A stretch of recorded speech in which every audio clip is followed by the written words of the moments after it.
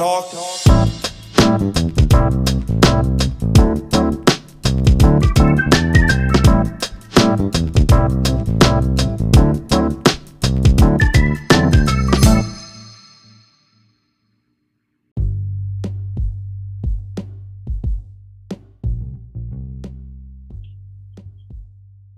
Hello, everyone, and welcome to another episode of You Talk Too Much.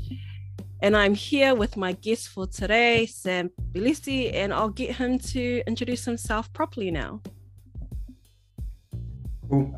Kia ora whakalawhala tu and talawhalawa. Sam Pilisi is the name. New Zealand born Samoan Niuean. Brought up in Central Auckland, now live in West Auckland. And yeah, I've worked in education, mainly tertiary education for quite a while since I left university, and am just now a PhD candidate at the University of Auckland. So thank you, Neo, for the invite to jump on and talk too much. Thank you. Thanks, Sam. I've known Sam for quite a while. We know the same people as we were just discussing before we recorded. Pacific Islanders tend to be connected in one way or another, and especially in the Polynesian capital of the world, here in Auckland. So I count that as a big blessing, being born and raised in Auckland, because I feel sorry for my family who are born and raised in Dunedin, places like that, and Palmy. Jokes. Every place has its pros and cons. So Sam, the topic for today is basically what you studied for your master's thesis, which was how Pacifica students balance their educational obligations and their service in the community and their family. So can you just first of all go into detail about what made you want to study that topic? Cool. Thanks for the question. Some of, I guess, the purpose or the rationale behind going into that particular topic, some of it was around my own life experiences and those of my friend circles. And when we come to university, which is generally, in a Western point of view, it's an individual pursuit. You're coming there to put your name next. You're there having to turn up to class. You're there having to do the work, do the assignments, and it's your name that's attached to the achievement. But I guess a wider lens or wider look at that is that myself and many of my friends, we came to university and turned up, but it's like we did it on behalf of lots of people, like our parents and our younger siblings. So there was that sort of mix between it being an individual pursuit and you're the individual person that has to turn up and do the work, but almost like you were carrying the hopes and dreams of lots of others, which is not too dissimilar from many other migrant dreams or other pursuits that we might have outside of education. And then amongst that, obviously, and again, going off some of my experiences and some of my friends, was that it gets a little bit tricky, I guess, when you're carrying the hopes or dreams of others. And so, yes, you have to turn up to class. Yes, you have to do the readings, etc. But we are heavily interconnected into lots of collective webs or networks, if we call it that, be it our family responsibilities, church and community. And I purposely chose young people at university that I knew that were very active in spaces, be it church, family, and likewise. And I just wanted to unpack with them maybe how they go around juggling that. My own personal experiences was that I sort of found it very tricky at times, just overloading my workload, both in the study space and just in the general life space. You come out alive, obviously, but it comes out very tricky. I don't think I ever knew what the word burnout was a long time ago, and maybe my saving grace was that I was young and bright-eyed during uni and coming out of uni, and I wanted to save the world, so to speak. So you jump into anything and everything. Getting a bit older, I wanted to look back and then just consider how young people now maybe go about trying to juggle that. I guess for this, maybe the exploration or the purpose around it was to try and figure out in and amongst maybe these trouble spots how do we talk about it so that we can maybe find better balance in living here in New Zealand, that being the context, but also understanding that being who we are in terms of our family responsibilities or our cultural responsibilities, those all are also a big part of who we are. So I guess trying to figure out how do we marry the two.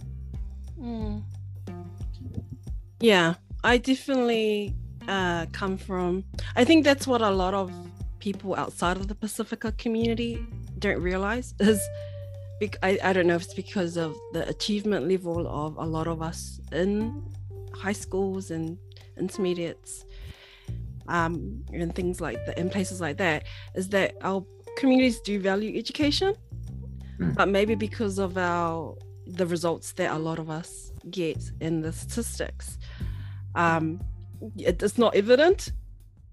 So I think from the perspective of a lot of outsiders, they think that a church is a lot to blame, and I would always push back on that, because my parents, at least for my family, were okay with me staying back from youth stuff to study for a test, or even things that just had to do with family. My parents were okay for me staying back from a funeral, but it was my choice that I would still want to attend a youth rally or go to a funeral, because I couldn't handle the guilt of not being there, and I do, like, I don't know if it's how we're brought up, but I do enjoy social interaction. I don't know if it's just a human thing,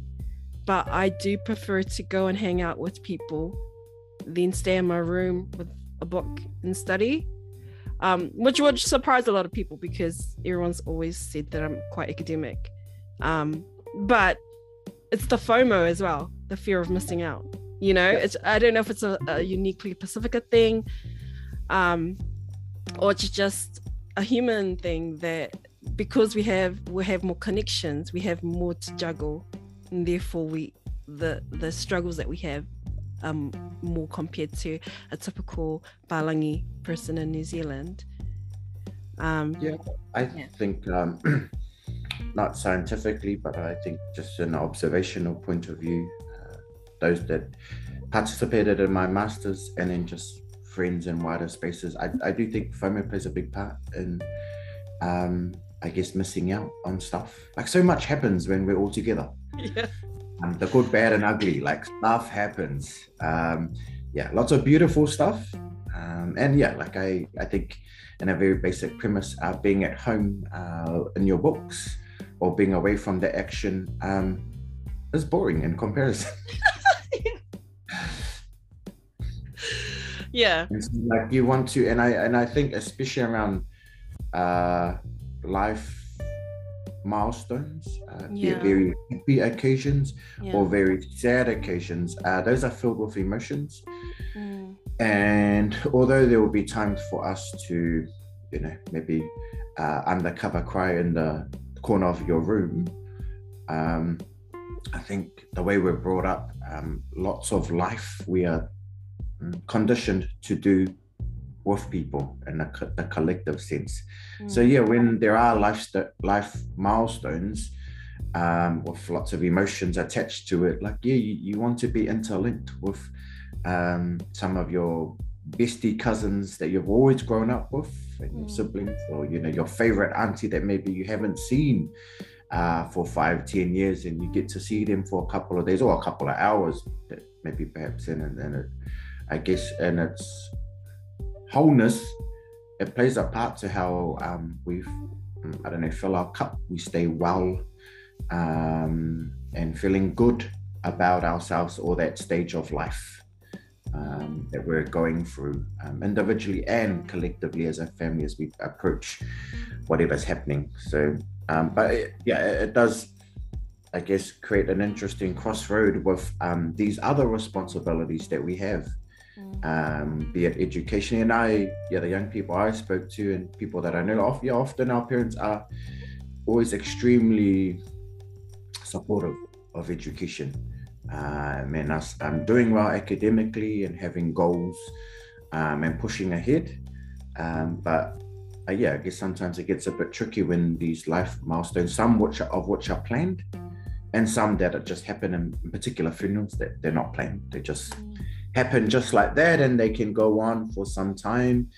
And for us as, I guess, people that are in touch with faith, our Christian faith or otherwise, and I guess in touch with well-being of how we are interconnected with people, especially our loved ones, we can often consider those moments where we can link arms, both physically and just through our emotions. We consider those also quite important. But both can have maybe time pressures to them. Assignments or exams can have time pressures, and then these other things can have time pressures attached to it too. And I guess the challenge is you often can't be at two places at once. Yeah. I think I think I told you before that I did end up spending a year living in Tonga, and when I came back, I had an appreciation for how my parents think. So it helped improve our relationship because I got to understand, why it's church, school, and then family. And I said to my mum, the challenge that we have as New Zealand born kids is that we're born in a Western country. And so it's like, and I told you this before, just a simple thing of time management. Example is at my school, we'd have a staff meeting and I'd be like, it's meant to start at 8:00. And then there'll be like, on a Saturday, because it was a Saturday, I was at the boarding school, and they're like, oh, it'll start when the principal shows up. And I was like, and then they were just like, just calm down, what else are you gonna do? And I was like, that's true. In Tonga, I just had the meeting for the whole day. And I said to my mum, like, that's cool, you can succeed in Tonga and not have great time management. But if you come to a country like New Zealand, you have multiple things to do in a day, because your life isn't just work, family, it's sports activities, it's extracurricular, it's entertainment. And so you need to have good time management to succeed in a westernized country like New Zealand. And that's why, that I think if our communities grasp that idea, maybe it will help us. It's just particular skills that you need as a human being that, yes, it can work. And, and I learned in Tonga to chill. I learned to enjoy being patient. Tonga taught me patience. I always joke around that I have undiagnosed adult ADHD because I lose patience very quickly and I can't stay focused on something that long, which is really not something to brag about. But Tonga taught me to sit and still and wait and be patient and be considerate of my, especially of my elders, to learn that they lead. And just because I'm born in New Zealand doesn't mean I have a right to say how things should run.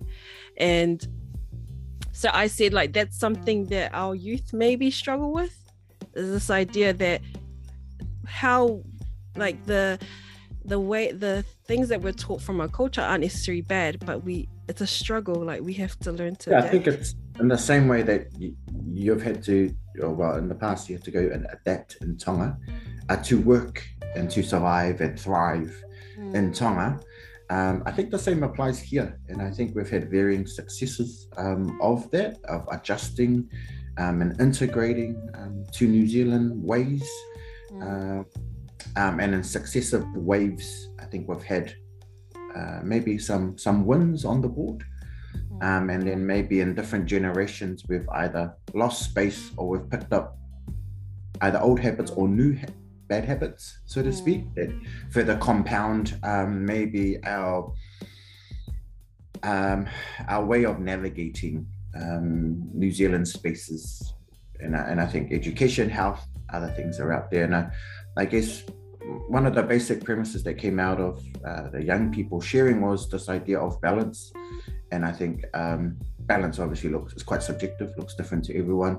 But everyone was trying to talk that, well, if we carry on doing the same things that we've always done, like on the go, forget about time, forget about money, forget about my energy levels, whatever, my well-being, then I'm just going to go round and round. And this is no fault to our parents or grandparents, but I do like there was some discussion around that, like, our parents do the mostest, they don't rest. Just, like, which is and perhaps not a bad thing, but more so a credit to them. But I guess then what people were trying to say is that, maybe in our day and age, which is contextual just to 2022, the research was done in 2019, but I guess if we just took to this sort of modern era or this newer times, is that maybe for whatever reason, because it's just a different time, is that aside from our parents maybe didn't do that, we have to figure out that yes, we do need rest. We do need balance, and it's maybe it's new, maybe it's not learned, because we didn't see our parents have a rest. They didn't know how to like conserve their money or conserve their time or energy in terms of their responsibilities to others, in conjunction maybe with their responsibility to themselves to keep their cup at a decent level. Was this idea going, well, if it's some new stuff, then we just have to give stuff a go. Because if I consider that maybe if I follow my parents and I listen to my body or my mind, I actually do get quite tired. I do my resources in its fullest sense do get quite exhausted. And it's only once it's got to nearly the orange light pops up in the car, then I go, oh, okay, I need to build myself back up. And many of the young people were like, I do remember times where I've just felt really spent. But I guess as a part of our community rhetoric is harden up and carry on. And like we don't often see our leaders or our older generation maybe have that rest, which is, I guess full credit to them. And so I guess moving forward, this may be this idea of like we're on a journey, we're on a search to bring in new sets of knowledge or tools or skills to interweave in conjunction with the rich stuff that our parents and our culture have already built in us or we've learned along the way in these spaces. And I feel, all the young people that I spoke to were keen for this idea of balance. But when I asked to articulate what does balance look like, no one could really talk about it because it's still this fluffy idea that sits in the clouds, which is all right. But I think to hear people talking about, there's some struggles by just going 100 miles an hour nonstop and not having a break, like they consider that has its challenges. And so then how do we look for stuff, or at least pause and try and find stuff to just help better inform our journey? And maybe it's not a overnight thing, but it's a process of learning and maybe making some mistakes along the way of what works and what doesn't. I have two things to say in respect to what you've just discussed. The first thing is that balance will look different for our community compared to Balangis, because obviously they're more into their nuclear families, and then they probably are more individualistic, I'm assuming. But I remember one of my old flatmates who's not Pacifica, he's Sri Lankan, but he said to me, I feel sorry for you, because he would see how I was rushing around and I'd be like, I don't feel sorry for myself, I feel blessed, like, because his family, he's he only immigrated with his mom and his sibling and his family in Hamilton, so he had a church family, but it was it's not like immediate family or extended family, and he was just always seeing how I was like fitting in because I still have lots of friends. I that's what happens when you you live your own life for a long time, and but still very much into, I was brought up very Tongan, so my nuclear family, my extended family, and busy with, of course, work full time. But he was like, you I felt sorry for you, and I was like, no, I feel very blessed.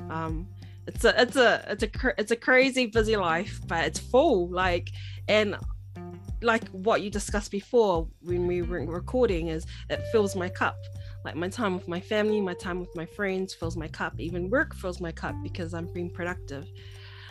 So yeah, I think the second idea I want to talk about is, I think that idea of time out, of so-called me time, is hard for us because our parents didn't do it, and maybe it might explain, the fast food that we like to consume.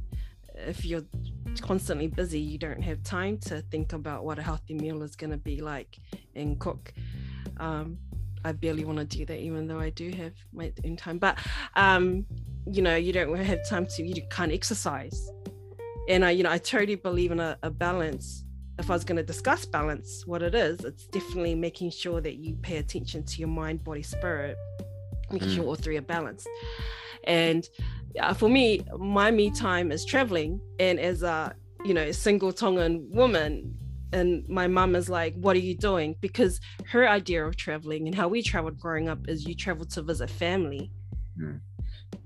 Being my siblings and I, it's not for pleasure. It's like there's a funeral, there's a wedding, and in between your family there might take you to the local theme park, but go to a place where there's no relatives just to see the architecture. Like my mom was like, oh my gosh, you're scandalous. People are gonna wonder what's your real reason. And I was like, I want to go because it's me time. Like I get to see the world and be fascinated by what humanity's been able to build and achieve. I mean, a funny story is when my siblings and I went to our grandfather's birthday, and his 90th birthday in Tonga, in the main island, and then we decided to fly to one of the outer islands, and we have no family there. And so it was hilarious because when we got there, my mom was like, what are you doing in there? We've got no relatives. And then we were kind of, because it's kind of like we like Gilmore Girls, like the culture there, it's small town. And apparently we were like the local gossip and they called us the fake tourists because they knew we were Tongans. But we were staying at the local hotel and just seeing the tourist sites. And so they were like, these girls are not Germans. Like, what the hell? And they got no relatives. And they're so like, and we were coming here to have fun. And it was just like really culturally weird. And I think that's what our new generation has to battle, is this idea that actually we want to do stuff for ourselves. And that's okay. That's not weird. And it actually, in a way, fills our cup, But for our community, it's like those things you don't do for yourself. So we just thought that was really funny. And I learned a lot. But I just think once one person does it, other people do it, and it becomes the norm. Like nothing's really the norm until someone does it. Like nothing's set in stone, right? So you're doing your masters. Like how did you go about collecting your data? I know you mentioned that you chose potentially young people, and were there any obstacles in the way of you completing your master's thesis, and how did you overcome them? Timing was tricky, and I think maybe it's ironic, but I had a year long to do some of the early processes in terms of a proposal, ethics form to allow you or have some covering to doing primary research, and that you've got some protocols or processes in place. As ironic as it was, my year got halved pretty much. As we do, and purely because I was living my life as normal as can be, and I ended up, no one forced me, but you sort of feel some heartstrings, and I ended up taking a polyphase group at the beginning part of the year that took a good chunk of my time. We had a few different not untimely, but just sudden family passings.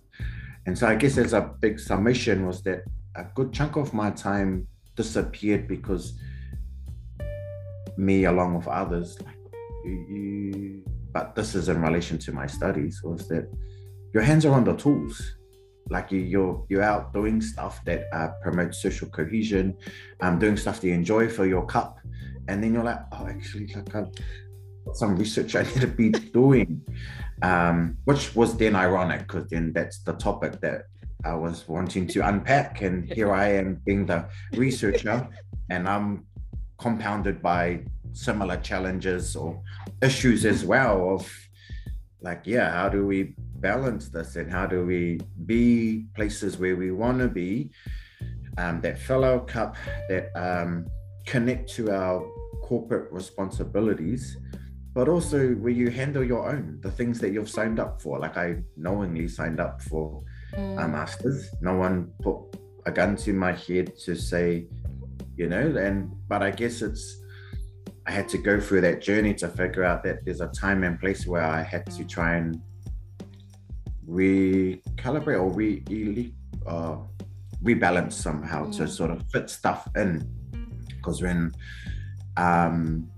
full ball on one end, it leaves no room for the other, which was the studies. In terms of, I guess, gaining access to young people, I just used people in wider community settings. Some I knew personally, some I didn't. Some I knew of, and some I never had met before, but I'd asked just some wide.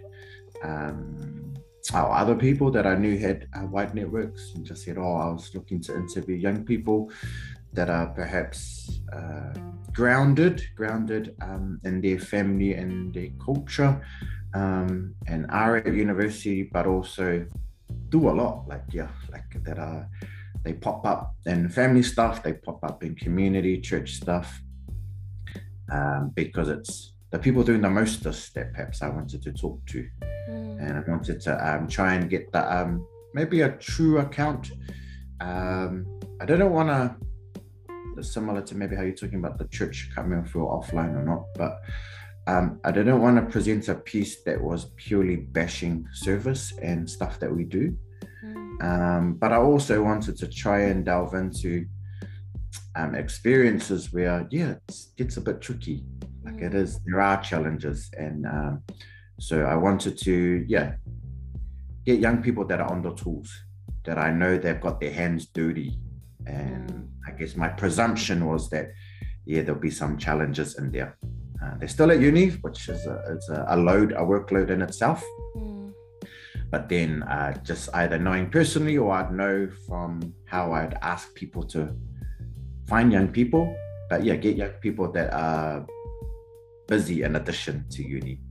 And it was cool, really cool. Some of it was reflective of my own journey and all my friends, and some new stuff, but just hearing them saying, first and foremost, all of them came out just going, I enjoy serving my family. There is value in me being positioned the way I am in my church spaces. Like it fills my cup, and there's lots of awesome things that I've learned along the way. I've learned this, I've learned that, and because of I guess my service, this is how I see the world, and this is important. And then there's always that, but it gets a bit chaotic, and yes, it's a bit challenging, and lots of cool things maybe that some of it we already know, and some of it maybe it's just deep at the back of our heads. But basically there's some interesting stuff around service and the levels and the expectations. All the girls pretty much said there's unfair or uneven distribution or expectations attached to service. All the boys back that up, and said, oh yeah, girls have to do a bit more, or expected, like to do things differently. That's maybe a little bit more higher expectations than what we have to do. Like it's like, oh yeah, we all have to do stuff, but then they all were like pointed out, girls, there's stuff pointed out around leadership in regards to like the eldest child or sibling, like just having this unspoken extra layer of responsibility, all these extra duties, whether it was prescribed or not. And yeah, just lots of little nuances around serving, of how it's like maybe not equal, but people navigate that. People talked about if their parents, or if they came from lineage where maybe there was leadership attributes already attached to that, or if they were the minister's son, or stuff like that, then there was extra layers of responsibilities on them, and like, which is, it's not all equally. And so you have to understand contextually, like, oh, they're the oldest daughter, or like, oh, they're the minister's son, and that's why they're doing a bit more, or why there's more eyes on them, and so maybe more pressures on them to juggle more and stuff. But I guess just to round off, one of the cool things that came from it was that lots of the young people talked about this richness of experiences and knowledge that was afforded to them because they were in spaces, and talked about, just being at funerals, being at different places, being there, hearing the stories of, be it genealogy or other cultural like richness, or just seeing stuff. And basically they just go like, that's a byproduct of being there, and they acknowledge that like they've got siblings or cousins or friends that they grew up with at church, but for different reasons, people no longer turn up to these things. They live their best life.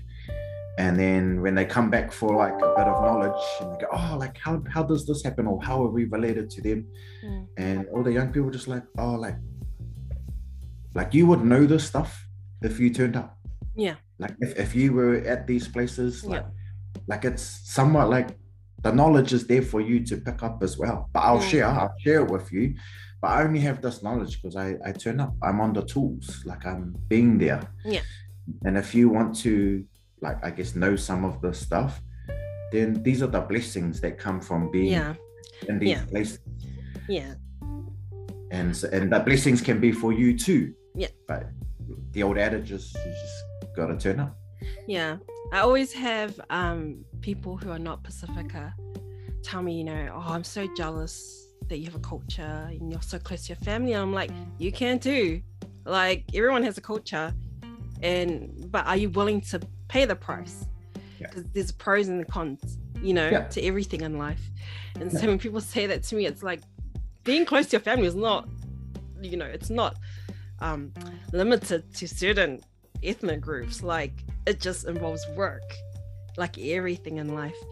And I think what I was thinking when you were just talking is this idea that as an educator, I really wish our Pacifica kids would not turn off the knowledge that they learn from their elders, from their community, from their upbringing when they come into the classroom. I really wish they would understand that they have a lot to offer the classroom, and they're very empowered when they go into the workforce, especially because yes, our classrooms are still built on the industrialized model of education where you're individualistic. You're sitting at a table, a desk, your knowledge is tested at one moment in time where you're by yourself writing down. But when you get into the workforce, that's where I see a lot of us shine, because we are socialized from very young. I went to church since I was young. I was in family meetings. I see when I, help out at camps, it's very automatic how I go into the dining room. I know how, I didn't realize that until I observed how my colleagues acted, like they just were waiting for someone to tell them what to do. I went into my default mode, which is I know how to serve a large group of people. I know what needs to be organized. And I just like, wow, like I wish our community knew like what we have to offer, but it's almost like I see it in my students. They come in very scared into the classroom. They come in very timid, And I'm like, you guys have a lot to offer our discussions. But I think like what was interesting about what we were discussing is, and I've realized this through, you know, my staff meetings, is we're talking about agency, about especially with online learning and the whole idea that everything's going more online, is like our teaching has become more like this: the information on the laptop, you navigate it according to what you need. And we were discussing about the experiences you've had with a lot of our students going down to universities like Otago, away from home. It's the first taste of freedom. And, you know, a lot of us, I mean, I crashed and burned a bit at university, and I was down the road from home. But and we were discussing this idea of it's because how we're brought up is these spaces, the youth group at family camp, where we can be autonomous and take charge, especially the females, I believe, because that's what but generally, you know, it is children are seen, not heard. And so my passion is to, I don't know, develop a program or some kind of holistic approach to education where we do talk to parents with very young kids and be like, you need to encourage discussion and debate in a culturally appropriate way, because there still needs to be respect between parent and child, but we need to get our kids thinking and being able to reason from young age, because it's too late by the time they're 18 and they're out of the house. Yeah. And I guess no parent wants to hear that they've maybe not done their kids favors by the way they've the upbringing. But I guess what we have to consider as a community is that we want to be preparing our kids for today's world. The world that is coming. And no one has a real crystal ball to understand what the world's going to look like in 10 or 20 years time. But I guess what we have to consider as a community is that yes, there's richness in our cultures, but also we have to step outside of what we know and consider the world that's out there. We have to try and incubate or cultivate skills or knowledge or tools nonetheless, to try and have our kids prepped in some sort of way, rather than just jumping off a cliff of this incubated, I don't know, home life, church life that is totally foreign to the wider world.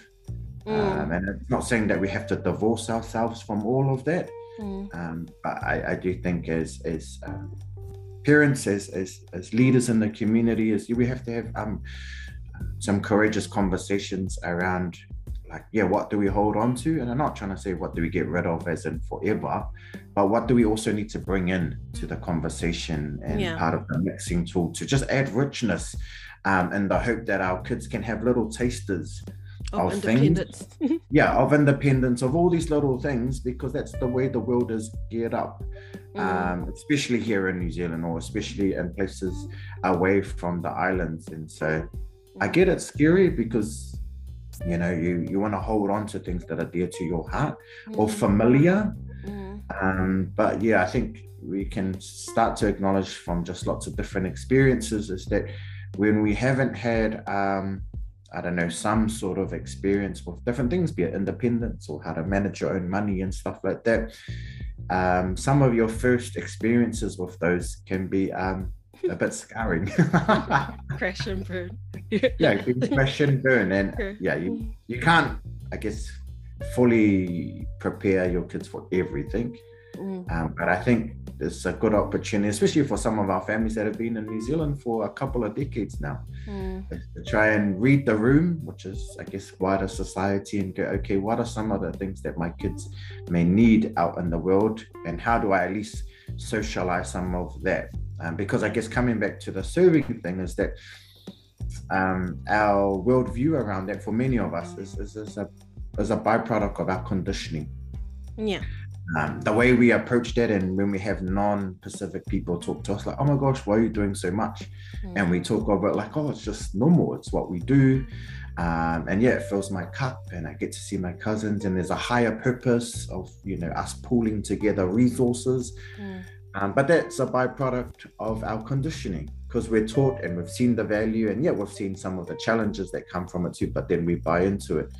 And so I guess into broadening those horizons is we need to bring in other things in terms of that socialization and conditioning, because contextually, yeah, we move in and about around mainly Western spaces in New Zealand. Yeah. And there'll be some things where Pacific tools can come and punch those down or be really of use in those spaces. But also, like, we have to consider that there'll be maybe some tools from Western knowledges, or even further afield from our Asian colleagues, our Indian colleagues, like, you know, different cultures where we can learn from them, because we're not the only, I guess, maybe not migrants, but like, I guess, non-Western people that live in New Zealand. And as of late, in the last couple of years, I've become quite close to quite a few Middle Eastern families. Some of, and the bulk of them have come as refugees, and many of them have similar attributes around collectiveness as well, you know, family first, or, you know, doing stuff together. But then when I look at some of their experiences of maybe gaining a foothold in New Zealand, there's some cool things that I've seen in their journey. I just go, wow. Like, and I'm not saying everything, what I'm going to say now are the benchmarks of success or achievement, but yeah, like, some of these guys have businesses or own their own homes now, and I'm just like, wow, how did they do that? Like, you know, they've come to New Zealand and then trying to navigate how they do that. What is it that we can learn from them? Because for some of our Pacific families, we've been here much longer. Well, in the case of my family, we've been here much longer than many of my Middle Eastern friends. And I look at them and I just go, cool, like, they've retained some of their stuff of culture or their religion, but also trying to figure out how do they make the most of their time here in New Zealand. Yeah, I think for me, my passion is to help our community know that we don't have to choose one or the other. You know, I see a lot of people running away from our community and our culture because they think they're tired of the stress, and they just think, you know, they just want to be fully like a Westerner. And I'm like, you can be both. Like, it's a blessing to have both worlds. It's harder, yes, but I definitely believe that in a creator, and I don't think it's a mistake of who you are. So yeah, I think lots of the rhetoric that came out in the 80s, 90s, and still exists now, but perhaps not as strong as it used to be. But coming out of that first generation of New Zealand born was that crisis, and was this idea of, oh, we're stuck between two worlds. We're getting pulled apart by two worlds. We're coming back to your comment, 100% like agree. Like, I think that still exists because we live in New Zealand and we're culturally, ethnically different. So there's going to be spaces where we're being fed different sorts of worldviews. But rather than seeing it as a cause of tension, and see it, I guess, as a glass half empty, I guess if we consider that the same scenario exists, but we shift the way we look at it, is, yeah, like, there's an opportunity there for us to take the best from both worlds. And it's all contextual, situational, compared to, based on how you and your family see things. But rather than, I guess, sitting in the middle and just pulling your hair out, let's just go like, wow, this is a privileged position to sit here and go, wow, I can turn this way and see some cool things, see some ugly things maybe that maybe doesn't fully suit me and my family. Look to the other side and, okay, what's on the shelf there that maybe might replace, or I might take parts of both of those things and mix it together. And I think once we shift our worldview around that, or our mindset, then it leads into a better movements of navigating forward, rather than just being so torn by being between these two worlds. And I think some of our young people may be starting to be more equipped with that, of just like, wow, there's the beauty, like, cool, I'm Samoan, or I'm Cook Island, and I live in New Zealand, and wow, that is what it is, and how do I make the most of it? Yeah, and make the most of it. I think that's definitely what I learned living in Tonga and coming back. Is just like, you know, the kids there in Tonga, they they appreciate so much, and I wish we would. It definitely helped me appreciate coming back home and having hot water, man. Thanks Sam so much. I really enjoyed that convo.